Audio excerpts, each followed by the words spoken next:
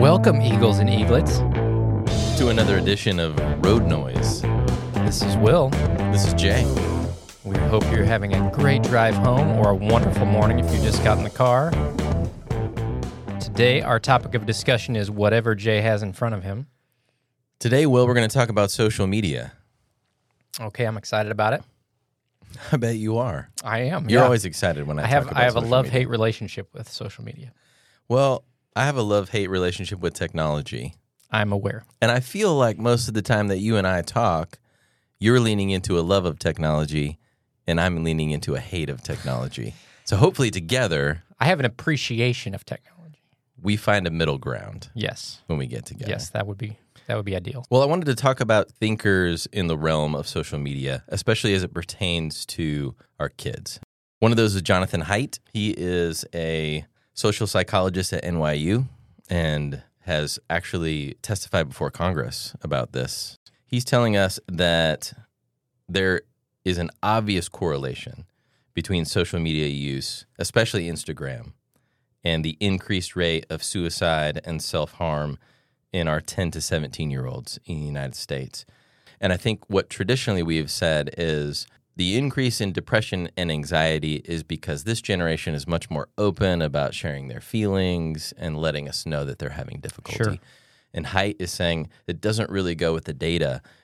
In that 12 to 17 demographic, since about 2010, there's been a 100% increase in major depressive episodes. And for the 10 to 14 demographic, it's even worse. It's a 150% increase there. Since 2010. Since 2010. Do you know when Instagram started? I don't. Okay. But he's tying it to social media because a lot of that is starting just after iPhone, right? iPhone is 2007. You begin to put those things in your pocket. Obviously, Facebook is older than that, but not by much. Yeah. But it's Instagram today that's really captured the imagination, right, of young people. Mm-hmm. It's really photo sharing. So he's saying not only has that risen, but it's continuing to rise. It's not stopping. It's not slowing down. So thoughts on that? I mean, I could see why a little bit. I mean, Instagram, at least for me, is an opportunity for me to get a view into people's lives, but also to play the comparison game. I think our young people and our parents are aware of that, though. I mean, that feels like the cliche thing to say. I'm seeing the best. I'm seeing the highlight reel of all of my friends, and maybe that's what I'm putting out there too, but I'm aware also of all of my fears and failures and faux pas, everything that's in the background, Sure. right, that I'm not posting to Instagram. I'm fascinated why Instagram would be worse than Facebook in its impact, maybe because it's visual? I think the young people aren't using Facebook. Okay, so it's just self-selection into... And I did misspeak. Those numbers aren't boys and girls numbers. Those are just the girls' numbers. The boys' numbers are a little smaller, Okay. but the alarmism is really around young ladies. And I think it has everything to do with what you're saying. Sure. The comparison game, putting that out there, not feeling good about themselves, about what they look like, about their bodies, as all of this is changing.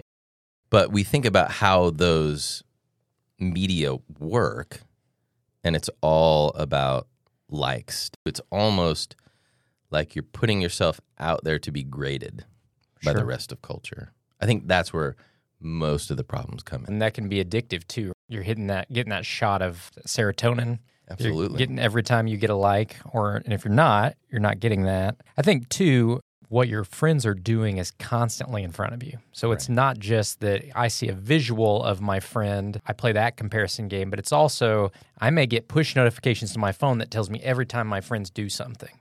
So when we were in high school, if you were sitting alone at home and you were just hanging out, you may feel good or bad about being alone.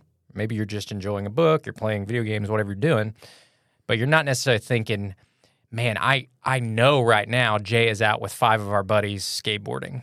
I had no way of knowing that my activities didn't match or surpass your activities. Right. And I think right now you get notifications that say, ding, ding, ding, ding. Did you know your friend here is hanging out with your other friends and they didn't invite you? Well, I think that's the parents' big fear is if I don't put this into the hands of my young person, then socially they're going to be weird or awkward or they're going to be missing out on something. So that fear of missing out is real. Maybe part of the conversation is, well, what's the balancing act for us as parents and families we want our kids to be plugged into the social pipeline of what's going on. Mm-hmm. But is the pipeline that we're plugging them into helpful? Is it harmful? These kids don't get to turn it off.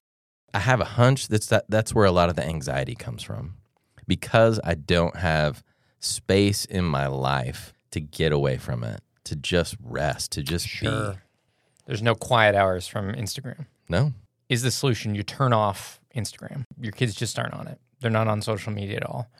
I don't know that would hurt my feelings, and I doubt it would hurt yours, but I also know that's a primary medium through which our kids communicate. Sure. And so it's not just a false sense of a fear of missing out. I mean, I think it truly would be. And students today don't even text like they used to. There's these other kind of meta channels that they follow to communicate with each other. Right. I think to preclude your son or daughter from it entirely, at least at a certain age, does have implications for their social engagement. I also think if there's not a light in Instagram, it's almost the digital version of, Paul's adamant, you go out and be with the people. Jesus says, be in the world, not of the world. So we don't have an excuse as Christians not to step into spaces, and I think that includes digital spaces. I'll be honest. I cringe when our youth ministries push it. We're going, hey, check out our Instagram. Mm-hmm. And the kids are like, my parents don't let me have it. But I want it because I must be missing out on something. So I think we have to be careful. The kids leverage the church as a reason to get on. Well, yeah, all manner of things. Like we use it as a school in certain ways. Sure. I feel like most of the time we use it, we're using it for our parents. We want our parents to know what's going on throughout the school day with their kids. Any communication channel is only as good as the people who use it. Right? Sure. So I can go pick a radio channel and blast that all the time, but if no one's on that channel, no one hears a word that I say. And our students today, they're not reading email. They don't check texts like we do. They don't always answer the phone. So I do think we use Instagram as a school even to communicate information to the students. If you're going to go to Third Thursday and get a donut, I'm not confident you're going to see the email. I'm a little more confident you'll see the Instagram. Parents are going to see the Facebook channel, but I think our students are going to see the Instagram channel. I had no idea we had a Facebook channel. You didn't know we had Facebook? No idea. Yes, we do. We have Facebook. I haven't been on Facebook since about 2014. Parents and students, please follow OCA on all of our channels. If you want to. If you want to. Jay thinks I shouldn't push these things. If you're into that sort of thing. Yeah. When Haidt was testifying before Congress, he was saying that the social media companies want to say, hey, let's lump all this tech together. They just want to talk about screen time. Uh-huh. And Haidt is saying you can't. Yeah. Because these social media networks are the unique problem for our young people. And maybe that's where we need to challenge our parents. We could have other conversations about screen time or tech or time outside, and we will. But I struggle to find the balance with social media because we talk about saying we want our kids to be informed. But I think most of the time that's not what our kids are using it for. So how do we have that conversation with our kids? Can we have that conversation with our spouse about maybe we wait until they hit this place or at least this marker or this age? But my fear is most of us don't think about it that way. And they're not having that conversation. It's just everybody else has this. You say your friends have this. I don't want you to miss out on anything. Here you go. Right. So can we have the conversation? I think we have to. Yeah, I think we have to. And I think it's about more than just when you get it. It's having a toolkit for how to use it. And I can't pretend to even have that toolkit myself. But I think it has to include some things like scheduled downtime. What are your personal kind of blackout times for social media?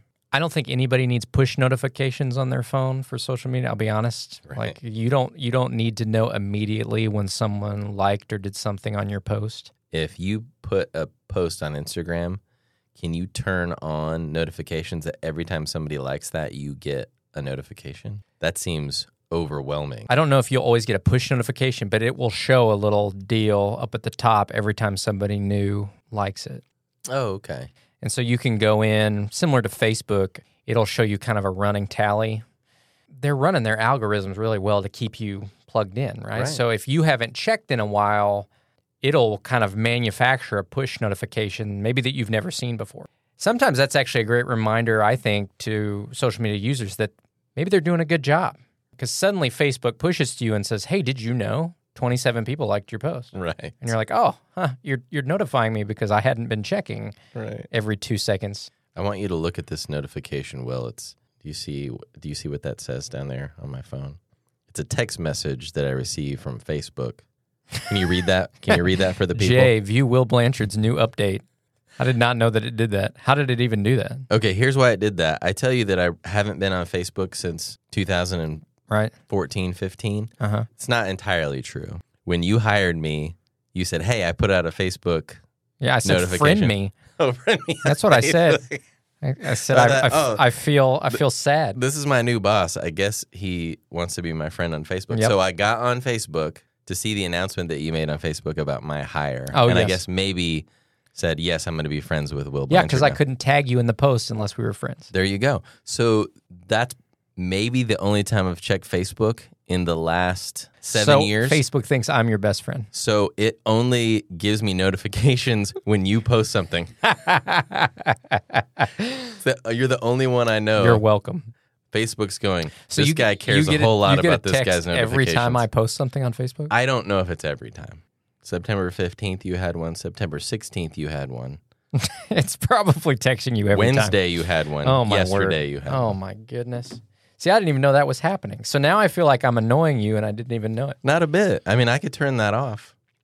So what I was going to say is back to kind of having a toolkit for social media, but I think some of it has to do with curating your friend list. Sure. Because Instagram and Facebook have gotten worse now with sponsored content that you didn't follow in the first place. So it's all in your feed, targeted ads, things like that.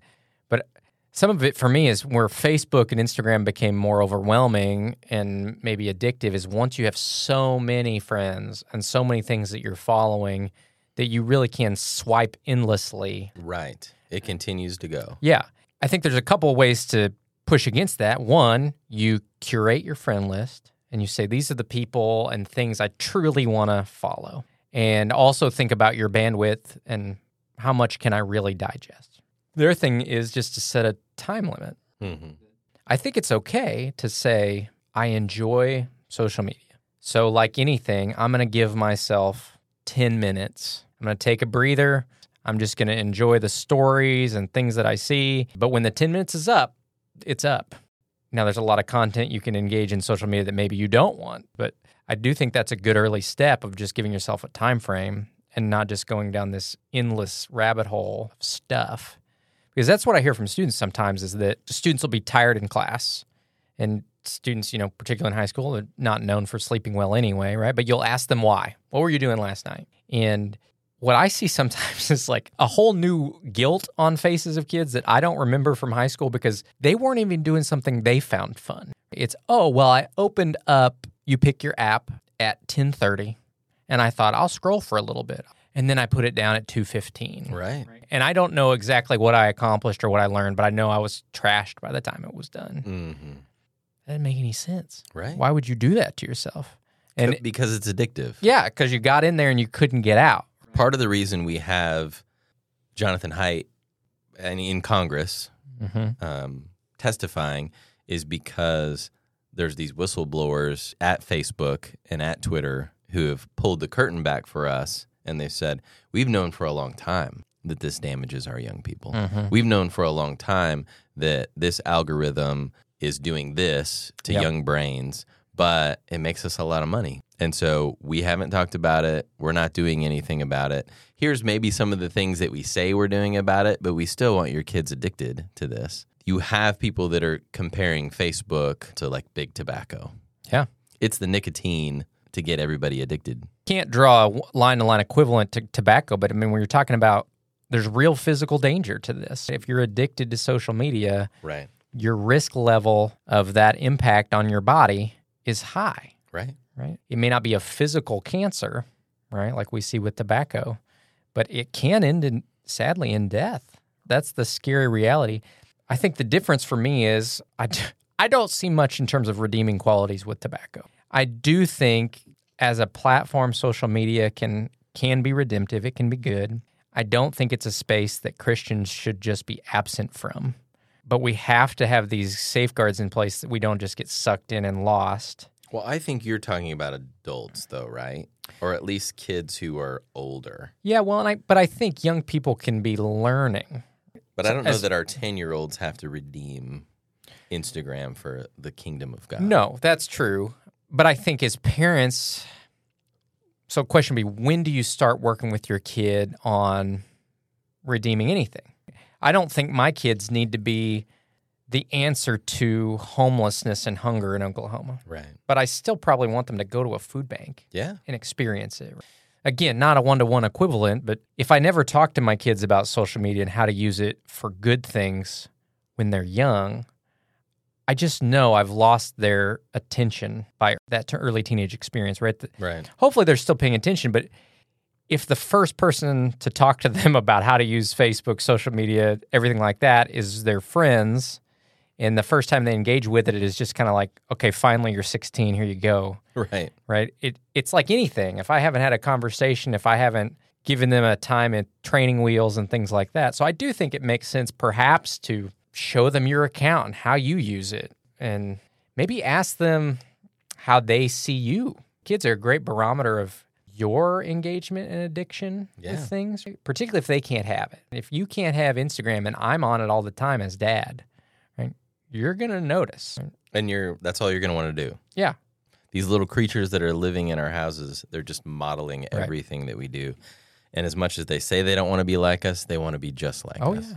So that's part of the conversation as well. If we're talking about how we introduce this, what it looks like, how much time our young people are spending on it, we also have to ask, how much time am I spending on it, especially in front of them? Mm-hmm. And is it making them want to have it more? I'll tell you that I have an Instagram account. Mm-hmm. I also help with a local campus ministry, and I created an Instagram account for that campus ministry. Right. And it's a fabulous way to interact with my students. But I see them as more developed and adults. I'm sure they've got their own hangups and their own problems, but I'm using it purely as a way to engage with my students with the stuff of the kingdom.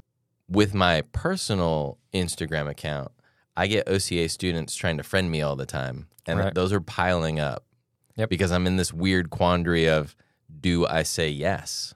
So parents out there, if your kids are like, J-Mac doesn't like me, he's not accepting my friend request, I don't know how I feel about it. It's not that I don't want the kids to see my Instagram. I'm fine with that, right? I think there would be good things for them to see and redeeming things for them to see. But I also don't want to push social media. We talk a lot in OCA leadership on all fronts about why we do things, always beginning with a larger purpose in mind. And if there's not a purpose behind something that's redeeming and based in these higher order laws of loving God and loving others, Matthew 22, right? We don't do it. And I think that's a question we have to ask on social media and how we use it. Because as you're talking, I'm thinking about, okay, sometimes I get lost in just scrolling through social media. And then there's other times, for example, you're saying these requests build up. Do I say yes? Do I say no? There's an inclination in my mind to go, well, you just say yes, but you don't have to check their feeds. You blast stuff out and they see it. Well, if that's your posture, now you're becoming a narcissist, right? This is just a place for me to shoot stuff out to my audience, and they're going to like it because my life is great. I'm funny. I'm attractive. Love me. But I don't have to love you. Right. For me, just being very vulnerable and honest, that's probably more my risk with social media. And if I'm using it that way, then the question becomes, why is that useful at all? Yeah. Unless maybe the thing I put out there showed love to other people, maybe. But if the thing I did was just a celebration of self, then I have to question what the purpose was. Right. I think that's where we've gotten lost with Instagram and social media. There was a time, you'll remember this, it makes us sound ancient to the current student body, but I remember when Twitter first came out, I think Facebook was taking root, but Twitter was the one that was really like this is what's happening right now kind of stuff. And I remember the first time I went to Starbucks and somebody said, oh, I saw that you did this at your house this morning. And it was this disorienting thing. I wasn't the one that posted it. It was saying it to the other person. I was like, how in the world do you know what they were doing in their house this morning? And they're like, oh, they posted it on this thing called Twitter. I was like, what? There's a thing where we just post what we're doing and people care? Like, why would anyone care? At first, that felt to me like what Twitter was. Maybe I was naive, but it felt like a more honest, hey, this is what I'm eating for dessert business. Right. So it was a way for you to get a window into friends' lives and see what they were doing that honestly felt silly. But it was a way to kind of stay connected. It was silly yeah, at the beginning. But it was a way to stay connected, right? And it was fun, particularly for people who were a long way away. Right.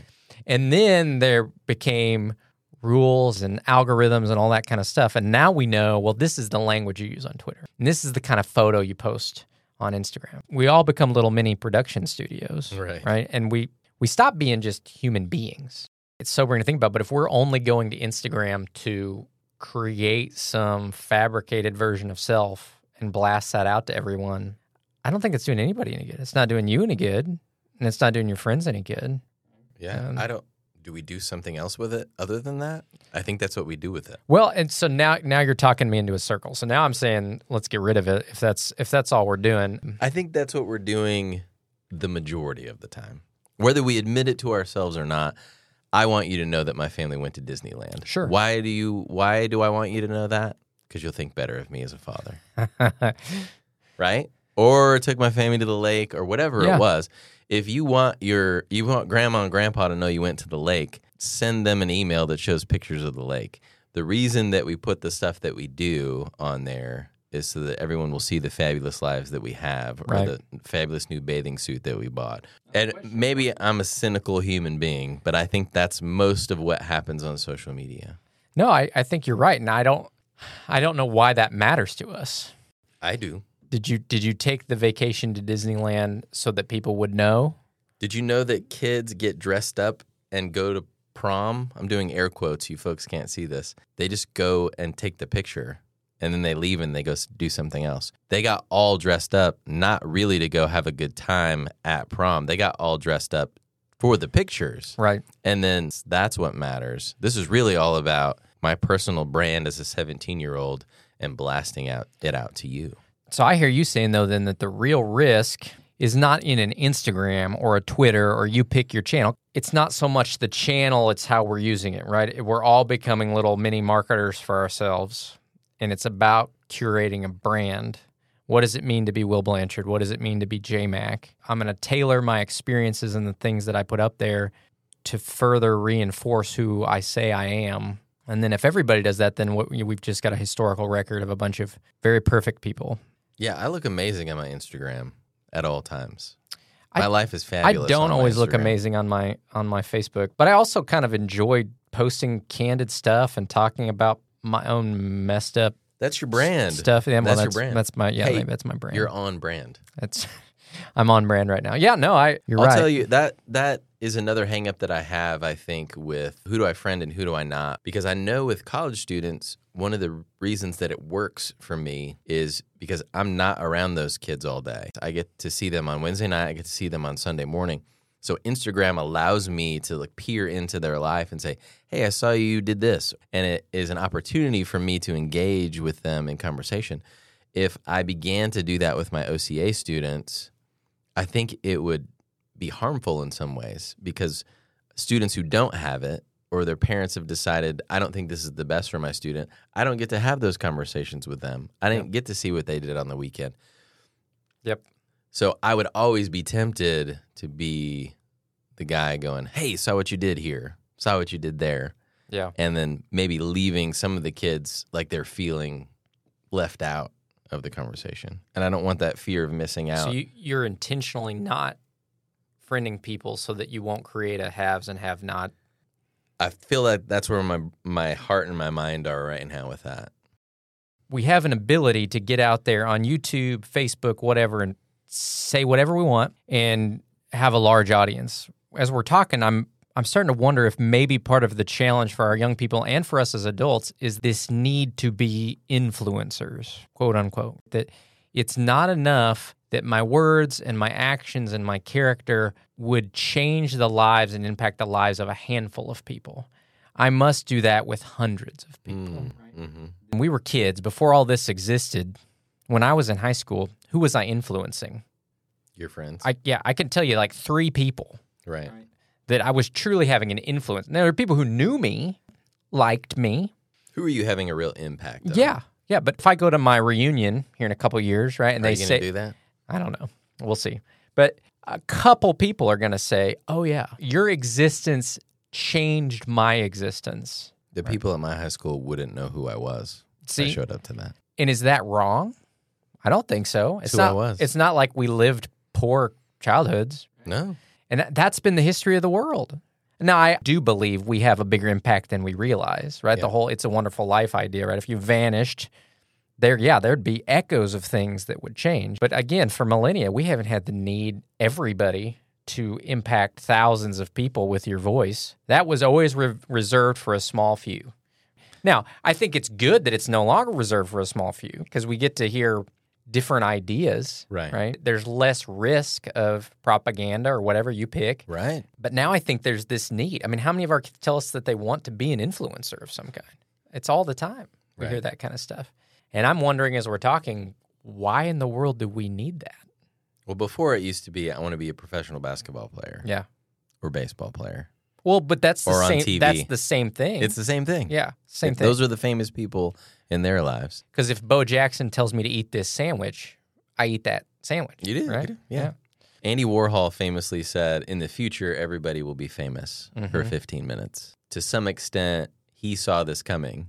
He knew how famous he was in his time, and he didn't really have business being that famous. It was because of what the technology of art at the time allowed him to do. Right. We've not only landed where Warhol said we would, we've far surpassed any of that, or at least in our own minds. I'm not just famous for 15 minutes. I'm famous all the time.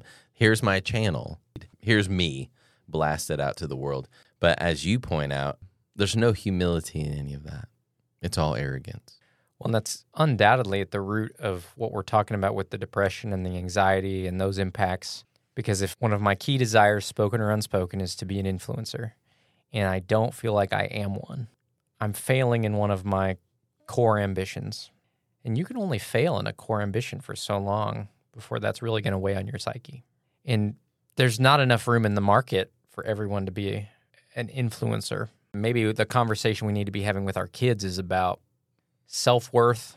Oh, 100%. And a sense of worthiness as God's son or daughter, made in God's image for a reason, regardless of your followers. That's not the point. John the Baptist is out in the wilderness. Nobody's with him. He's got a prime spot in the Bible. There's a pivot point in history with his name on it, but not because he was out there in front of everybody all the time. Well, you say that about John the Baptist. I say that all the time about Jesus. Mm-hmm. Because what you have in the modern church today is, what is your brand? How many followers do you have? By those metrics, Jesus wasn't a famous teacher. Yeah. When he left planet Earth, he had 120 followers. Now, if you've got that today in Edmond, Oklahoma, do you have a successful ministry? Do you No. get to keep going? Jesus has a small church. He's got a small Oklahoma church when he leaves the earth. That's funny because the impact is global. Right. What the 12 or 11 do after that Mm-hmm. is why you and I are sitting here across Right. from one another talking. So maybe that's a conversation too, is what does success look like for our young people? Because the world wants you to use this, that, or the other metric that it's saying. It usually has something to do with numbers. It usually has something to do with dollar signs. Right. And Well, usually it has something to do with more. yes, When you say, is 120 a successful ministry, actually something that was running through my head is, well, if your ministry was 50 yesterday, yeah, that is a successful ministry. But in our culture, there is no ceiling. It's pretty rare that it's an okay answer to say, I've reached a stasis point. This is good. This is healthy. This is Right. where we're going to stay. You've worked in church work, so have I. I've never met an eldership or a ministry, hardly ever, that said, oh, it's good. This is the most we can minister to. right. This is the biggest it can get where we can truly know each other. Let the church down the street grow for a little bit. No, we're in competition with the church down the Yes. street, right? So now we've got 2,000. What's the plan to get to 3,000? Right. What's And- the building plan? Transitioning that back to social media, that's our kids can't help but learn from that framework, right? No doubt. That I had 100 followers yesterday. If I don't have 101 today, at least, Where's my momentum gone to? Mm-hmm. You know, if 20 people were liking my stuff yesterday and today it's 5, what does that mean today? What do I have to change? Right? Yeah. What do I have to do? Yeah. What's the formula? Yeah. That may be one of the problems that we have in that 10 to 14 range is those young ladies are just sort of coming into their own on a lot of that stuff and beginning to think about, well, who am I and what's good about me or what's not good about me? And here's this place where I can sort of throw a picture of myself out into the universe and get some real data. But it's not real data. No, not at all. But they think it is. I'm trying to think, what do we tell our kids is the alternative? Real relationships with real people on a real plane of existence. Right. Yes. Well, and actually maybe telling someone they look nice today. Yes. Right? That yes. You don't have to post a picture and then give it a thumbs up online. You can look somebody in the eye and say, oh, you look nice today. You got a nice haircut, Will. Yeah, it's nice. I can anticipate one of the questions is, when do I give my kids this? Oh, yeah.